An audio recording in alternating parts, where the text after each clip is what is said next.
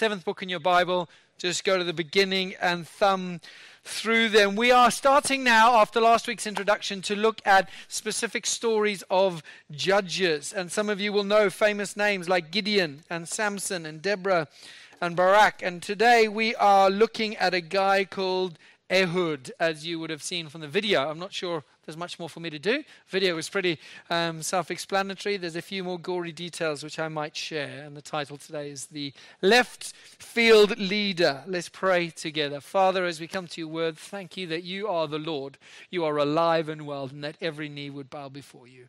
And I pray today that every unbelief, every rebellion, every stubbornness, every bit of apathy in our hearts, Lord, we say it would bow the knee to the powerful, living, and life-giving word of God.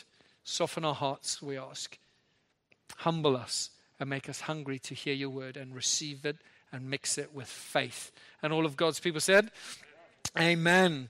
Right, so we're going to have a look at these judges. Today we hear about two who there's basically not much bad said of them. We're not focusing on them. But every other book in the book of Judges, every other judge, no matter how amazing they are very deeply flawed and they are very deeply broken. And God can use them, but they are limited in what they can actually do. And we're going to start to see a cycle now in the book of Judges. It's a very well-known cycle in the book of Judges where people are walking with God and they sin and they rebel from God, and then they go into oppression as God hands them over to their enemies. And after oppression, they move to repentance as they eventually cry out to God and turn from their old ways and turn back to God. God hears the cry of their heart, and he can't resist the cries of our hearts. It's the way his heart is wired.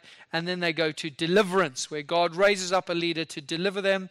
They overcome the grapes, or the Moabites in this case, and then they lead God's people, and then there's a period of peace until that judge dies or something goes wrong. And then the cycle starts again. And you go sin, oppression, repentance, deliverance, peace, death. And the problem with all these judges is, number one, they're not perfect.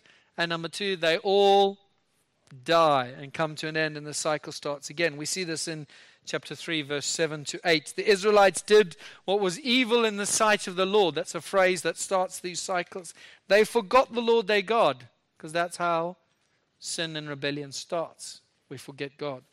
And they worshipped the Baals and the Asherahs. The Lord's anger burned against Israel, and he sold them to king, that one of Aram somewhere. And the Israelites served him 8 years. The names are important, but I don't think I can do them justice.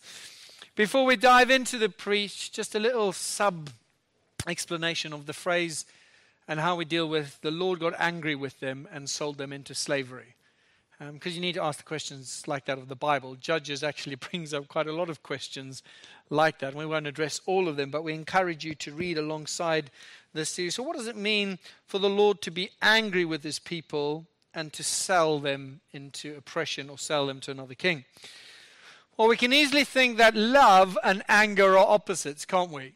I mean, we live in a world that says you just got to love and you can't get angry, you can't judge, or you can't point the finger in every way. But I want to suggest that actually love necessitates some anger, and the opposite of love actually is apathy or just nonchalance about what is going wrong, or indifference. Anger and love are not opposites necessarily. Okay? Now, there is a righteous anger and there's an unrighteous anger. So anger per se is a neutral thing, and it can be a positive, good thing, or it can be a negative thing. Tim Keller says this: people say, I believe in a God of love, not a God who gets angry. If you have a God who never gets angry, you have not got a God of love. Because if you never ever get angry about anything, you don't love anything. If you love and you see the thing that you love threatened, you get angry. If you're indifferent, you're not in love. True love always gets angry. Anger in its uncorrupted origin is just love moved to deal with a threat against someone you love. I'd get like this with my kids. So if something threatens my kids, I get angry. And why hasn't that person got the dog on the leash? You know, or even when it's my children's fault and they choose a path of action that is going to cause them pain, I get angry. Get angry at the thing. I get angry at the situation because I don't want to see them come to harm. Anger and love are not opposites. And so what we see here, in one sense, the giving over of people to enemies is giving them ultimately what they want. And often this is how we taste something of the anger of God. We rebel against God and we say we don't want you. And God allows us to go down that path sometimes to see what life is really like without Him. Now, God is patient, and from this day, even to this day, God hears us when we cry, and He comes back, and He allows the people to go so that they would see their need for Him and come back to Him. That's always God's anger. He's always calling people to Himself. Even with Pharaoh, you know the famous story, let my people go. Pharaoh refused. God went back again and again and again. Now, He was doing other things, but His patience should lead us to repentance. It's God's cry. If God restrained His mercy in the world, it would be far worse than it is. There is a vast grace common to all people that God extends in the world to restrain evil. And we are grateful for it. How many of you are more aware of God when life is tough than when life is easy? Most of us, aren't we? We hit a challenge. We hit financial difficulty, health difficulty, something we can't surmount, a health thing. We are more mindful and we're more likely to turn to God at that point than when life is rosy and it's nice and easy and we can just go about our leisure. That's why a lot of people who are persecuted and are far worse off than us have a deeper and more abiding joy and awareness of God, because every moment of their lives they are having to depend on only one thing, and that is God. Their difficulty has caused them to be close to God. For us, our challenges is our comforts and our options and our choices cause us to be negligent of God. So part of this, God's selling them and giving them over. He is angry at sin, absolutely. He hates it. There's a righteous jealousy towards God, but He's giving them over so that they might eventually cry out to Him, which is what the Israelites eventually do. After 8 years. I mean, why did it take them 8 years? How many of us kind of persist in our rebellion and our sin and eventually come to realize, we need to do something about it? 8 years. But we see the cycle again. Judges chapter 3, verse 9. So Othniel dies. The Israelites cried out to the Lord. So the Lord raised up Othniel, the son of Kenaz, Caleb's youngest brother, as a deliverer to save the Israelites. The Spirit of the Lord was on him, and he judged Israel. Othniel went out to battle, and the Lord handed over King Cusharathim of Aram to him, so that Othniel overpowered him. Then the land had peace for 40 years, but then Othniel died. So you have this cycle again of sin, rebellion, oppression, repentance. People cry out to God. That's the heart of repentance. It's a turning away. It's an active action, but it starts with a crying out to God and saying, God, I want you. God, I need you. And then there's deliverance, and then God raises up a leader. You see the cycle again and again.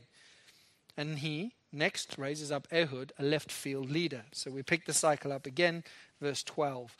The Israelites again did what was evil in the Lord's sight, and He gave King Eglon of Moab power over Israel, because they had done what was evil in the Lord's sight. The Israelites served Eglon of Moab 18 years this time. Last time was how many? 8. Now it's 18 years. That's what sin does to you. The more you give in to sin, the more deceived you get, and the more used to it you get, and the deeper you go in. From 18 years, it took them 18 years to cry out to the Lord.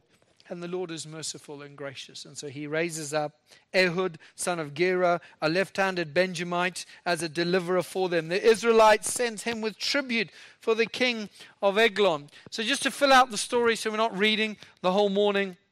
So what you have is this guy, we get told he makes an 18-inch knife and he straps it under his right thigh, and he goes to the king with tribute. So the king, getting tribute from his subjects, and then he goes on his way, and then he turns around after a little while, and he goes back and says to the king, "Hey king, I've got a secret for you."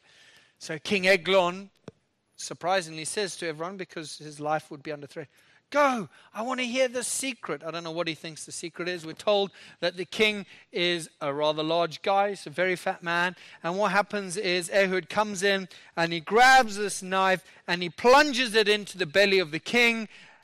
and literally the king's feces come out, and so Ehud escapes. These are little necessary details, because the reason the guards don't come in is because of the smell, and they think the king is relieving himself. And by the time they think, surely he's done now, he's read every newspaper there is and scrolled through all the sports pages and answered every text and checked every notification on Facebook, we must, there's only one person laughing in this room.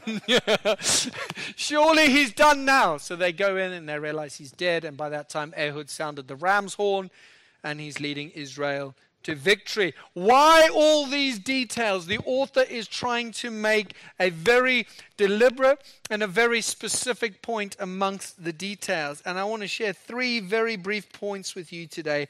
The first one is this: your weakness is not a barrier to God. We've had references to lefties. Any lefties in the room?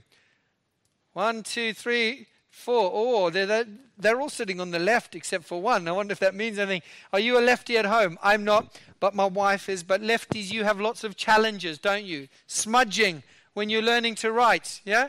Have you ever realized that when you hold your playing cards, you can't actually see the number because of the way you hold? Yeah, you got it. I didn't realize that one.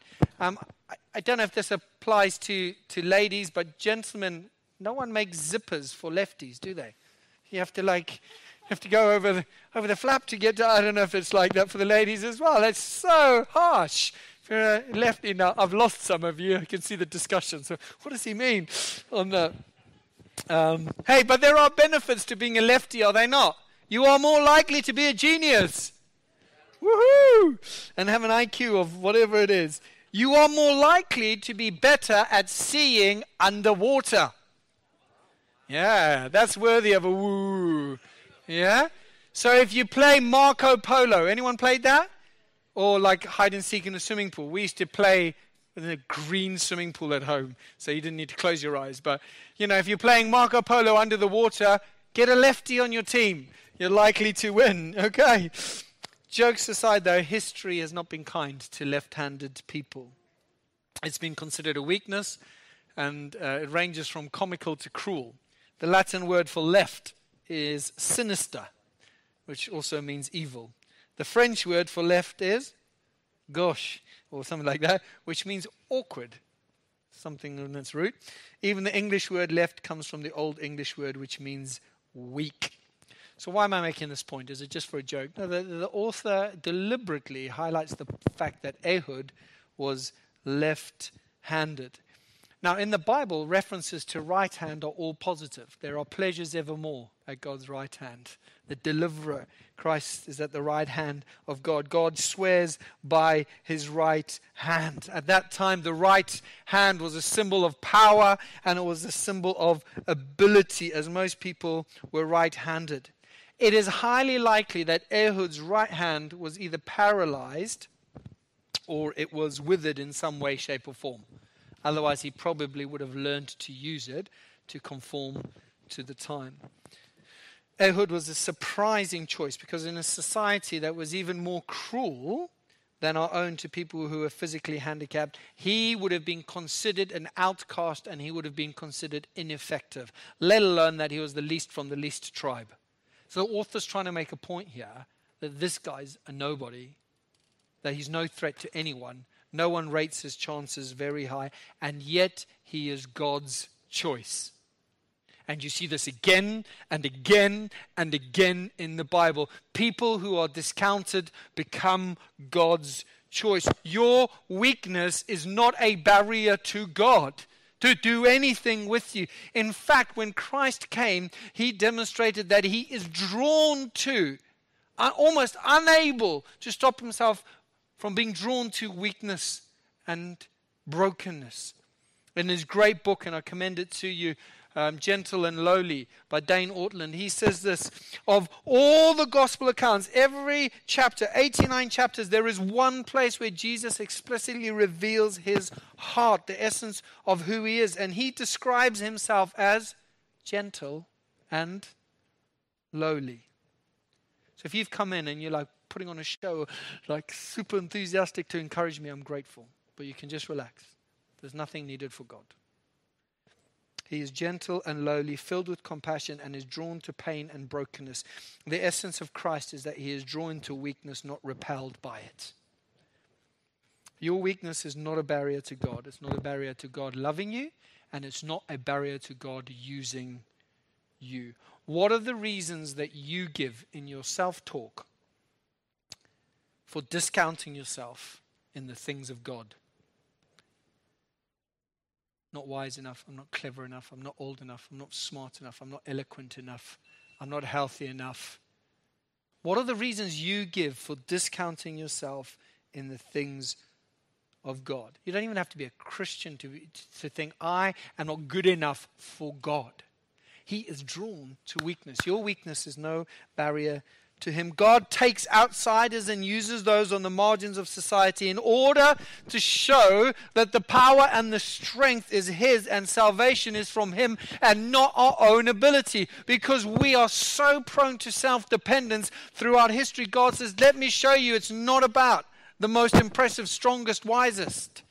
God uses them too. Hallelujah. 1 Corinthians chapter 1, verse 26 to 29. Paul says this. Brothers and sisters, consider your calling. Okay, I want you to consider it. How you came to God, what he's called you to in life. Consider your calling. Not many of you were wise from a human perspective. Not many powerful. Not many of you were of noble birth. Instead, God has chosen what is foolish in the world to shame the wise. And God has chosen what is weak in the world to shame the strong. God has chosen what is insignificant and despised in the world, what is viewed as nothing to bring to nothing what is viewed as something, so that no one may boast in his presence. And I would add, and so that if you feel weak and broken and have nothing to offer, God is for you and is calling out to you and can use you. Now he transforms you. And the reason that his weakness is no barrier is because it can become the very opportunity that God uses. That's God's way. When we remember we came left-handed into salvation, we were outsiders, weak, bringing nothing but sin to the table, yet God welcomed, accepted us, died for us, and now chooses to reside in us, not just some distant action that he did. He now chooses to reside in us. Why do we discount ourselves or the power of God to deal with less hurdles in our lives? If you have entrusted your salvation to God, everything else is detail. It's not that it doesn't hurt or it's not difficult, but in terms of the power of God, it's detail. You've entrusted him the greatest, most impossible work. You can trust him to do everything else. Your weakness is not a barrier to God. Similarly, point 2, your weakness is actually an opportunity for God. It's not only is it not a barrier, it is actually an opportunity to God. His left-handedness was the very thing that gave him an opportunity to take out the king. See the detail again in Scripture. He strapped it under his right thigh. Why is that detail? Well, he probably would have had his left thigh searched before he came before the king, because that's where right-handeds would have kept their weapon. And the king would probably never have sent all his guards away unless he thought Ehud was no threat. He was a pathetic, useless person. What threat would he be to the king? He might just tell me a secret. His very left-handedness gave him the opportunity for what God had called him to. Some of you today know that God has called you to do something that centers on your greatest fears, or on your greatest weaknesses, or on your greatest reluctances. Isn't it amazing how God does that? He calls people to publicly speak who, I've been at best my life mediocre. That's the heights I've reached. Mediocre. I used to win the sprint races, the B races. Yeah? I used to be in all the B races, and I did okay. It was always the B's or the C's or the D races. God takes people at their very point of weakness and he uses them. Maybe it's speaking about your faith. You think, I'm too weak, I cannot do that. Maybe it's plucking up the courage to learn to confront, because God is urging you to deal with certain things. Maybe it's disciplining your child and experiencing rejection or guilt because they will cry. Maybe it comes to generosity and money. Maybe it's moving somewhere. Maybe it's saying yes to something you've been asked. Maybe it's adoption. Maybe it's confessing sin. Maybe it's stopping that relationship because that hits you at the weakest point and you think, if I do not have that, I have nothing. And yet God is calling you to do that. Your very sense of inadequacy is actually an opportunity for God, because that is an area where you will be most dependent upon Him. When it's easy to obey God, that's a beautiful blessing. We enjoy that. We don't mock that. But it's also very easy to kind of depend on God and kind of depend on ourselves. The very sense of inadequacy is an opportunity for God, because it will mean you'll be entirely, utterly dependent on Him. We are quick to say someone else can do it. But in Ehud's case, because of his struggles, this lefty was the right man for the job. God can work all things together for good. You're never too young. You're never too shy. You're never too far gone in your sin or your rebellion for God to use you. In fact, it's a very area that He even now will be speaking into. Hey, and kids, those of you who are in the room, Jasper's down here if you can't see. Hi, buddy. The rest of kids, you're never too young to come to Jesus. You're never too young to be used for Him. You don't have to be clever. You don't have to be wise. You don't have to be smart. You don't have to be impressive. God can use you now where you are.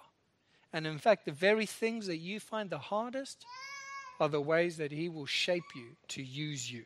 And that's not just for the kids. So number one, your weakness is not a barrier to God. Number two, your weakness is actually an opportunity for God. And then thirdly, it's all about God anyway. And we remember that Jesus came in weakness. And I use that in the context of what we're talking about here. Isaiah 53, verses 2 to 3. He didn't have an impressive form or majesty that we should look at Him. No one would have paid any attention to Ehud, little tribe from nowhere, backtown place, left-handed guy. There was no appearance that we should desire Him. He was despised and rejected by men. When you read this verse, you think, wow, the story of Ehud, so much more to it than we could imagine. A man of suffering who knew what sickness was. He was like someone people turned away from. He was despised and we didn't value Him.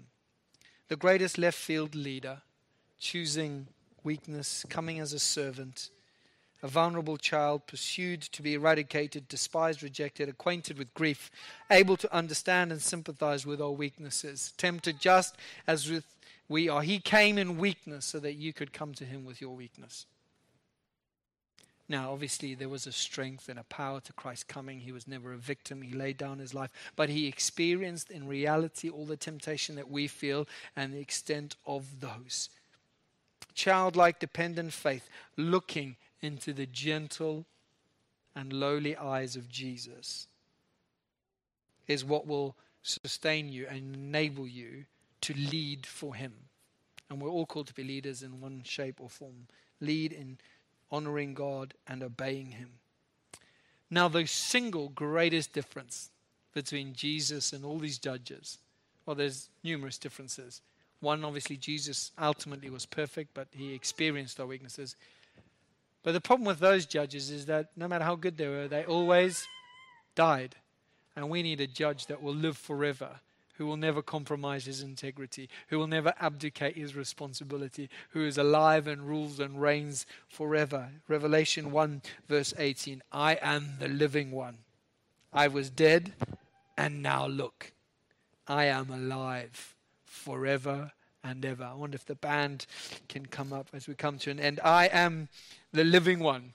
I was dead, and now look, I am alive forever and ever. Number one, your weakness is not a barrier to God. Number two, your weakness is an opportunity for God. Number three, God gets your pain. He came in weakness and in vulnerability, if you like, that you and I might have hope and come to Him with our weaknesses. We're going to finish by sharing communion together. If you're comfortable doing that, this is a way that Christians remember the coming of Jesus and His sacrifice.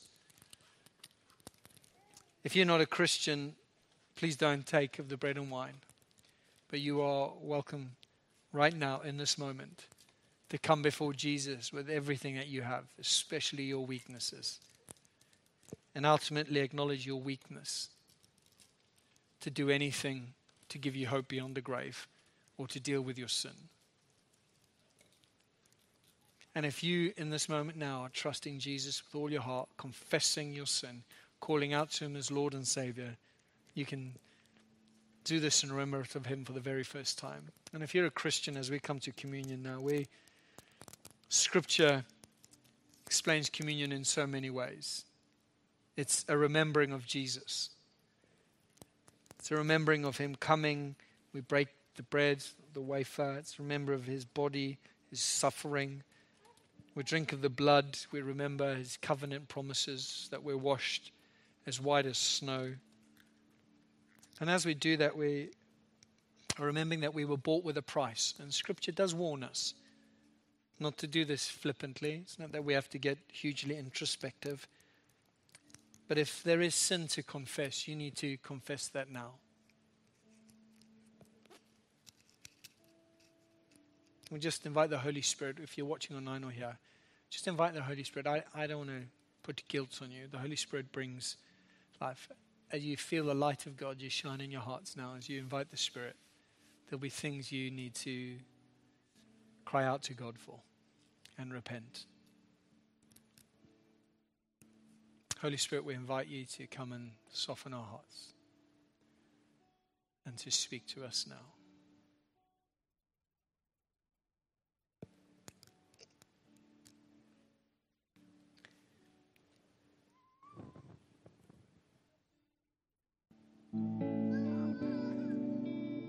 You don't have to cover up your sin to try and be strong. He knows anyway.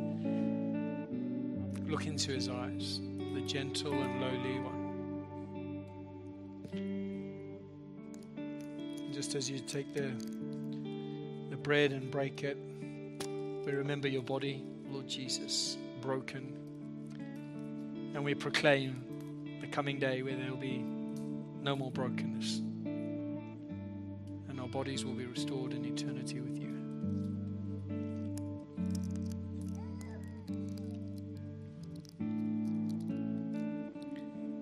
As we drink the wine, Lord Jesus, we remember the cleansing of our sins that you paid for with your very life. We remember that we are not our own, we are bought with a price. And we say we're all yours, weaknesses and all. Forgive our sin, Lord Jesus. We cry out to you today afresh. Come into every living room and into every heart. We are yours, King Jesus. Cleanse us, we pray. We thank you. Your blood speaks a better word than anything spoken over our lives, than anything every weakness speaks into our lives. We thank you. We are now alive to God. I wonder if you'll stand with me, please. Isaiah 53 verse 5. He was pierced because of our rebellion. He was pierced because of your rebellion, because of my rebellion. He was crushed because of your and my iniquities. Punishment for our peace was on him, and we are healed by his wounds. I wonder if you just reach out your hands. I want to just ask God to heal you today. You don't have to wait for me to ask. Heal your body. Heal your hearts. And heal your soul. Lord Jesus, we live in the goodness of all that you have won for us. And I ask you would heal bodies now. Shortness of breath be healed. Lungs be opened. And arteries be opened in Jesus' name. Pains and aches and arthritis in the name of Jesus. The healing that is in Christ, let it come. Pray for clouded minds and depression. In the name of Jesus, be lifted. Pray for unbelief and stubbornness and rebellion. In the name of Jesus, be softened, be awakened, be opened. And for every heart and soul, in the name of Jesus, be made whole. We come to you, Jesus, and you say that as we draw near to you, you will draw near to us. Let's worship together.